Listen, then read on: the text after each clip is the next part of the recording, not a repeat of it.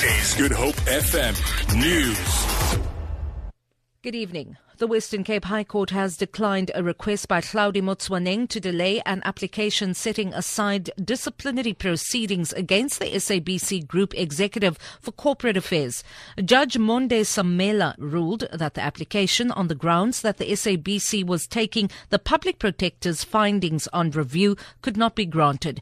He dismissed the application with cost. The DA says the decision will ensure that Motsoeneng faces the music at a genuine disciplinary inquiry. The ANC Chief Whip Jackson Ntembu says the party's caucus will over the next 3 days discuss ways for the party to regain credibility among its supporters. ANC caucus members, ministers and leaders of legislature caucuses are attending the midterm review lekgotla at Parliament.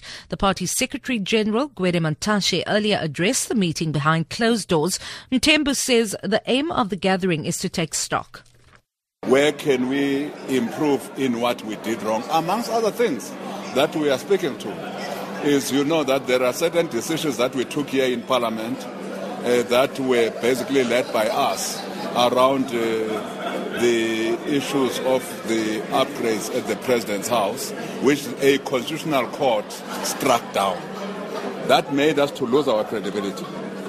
How do we do things better? The death toll from Hurricane Matthew's rampage over Haiti in the Caribbean. Many more years to come because you are really sick.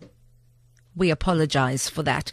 The death toll from Hurricane Matthew's rampage over Haiti in the Caribbean has risen by 100 to 572.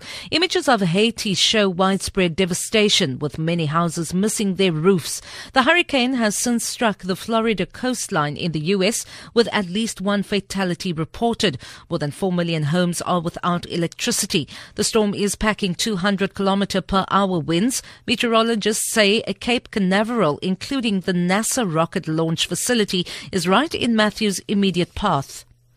And finally, in celebration of Archbishop Emeritus Desmond Tutu's 85th birthday today, the Desmond and Leah Legacy Foundation participated in the Share the Joy movement by handing out cupcakes to the public at the Company Gardens in Cape Town.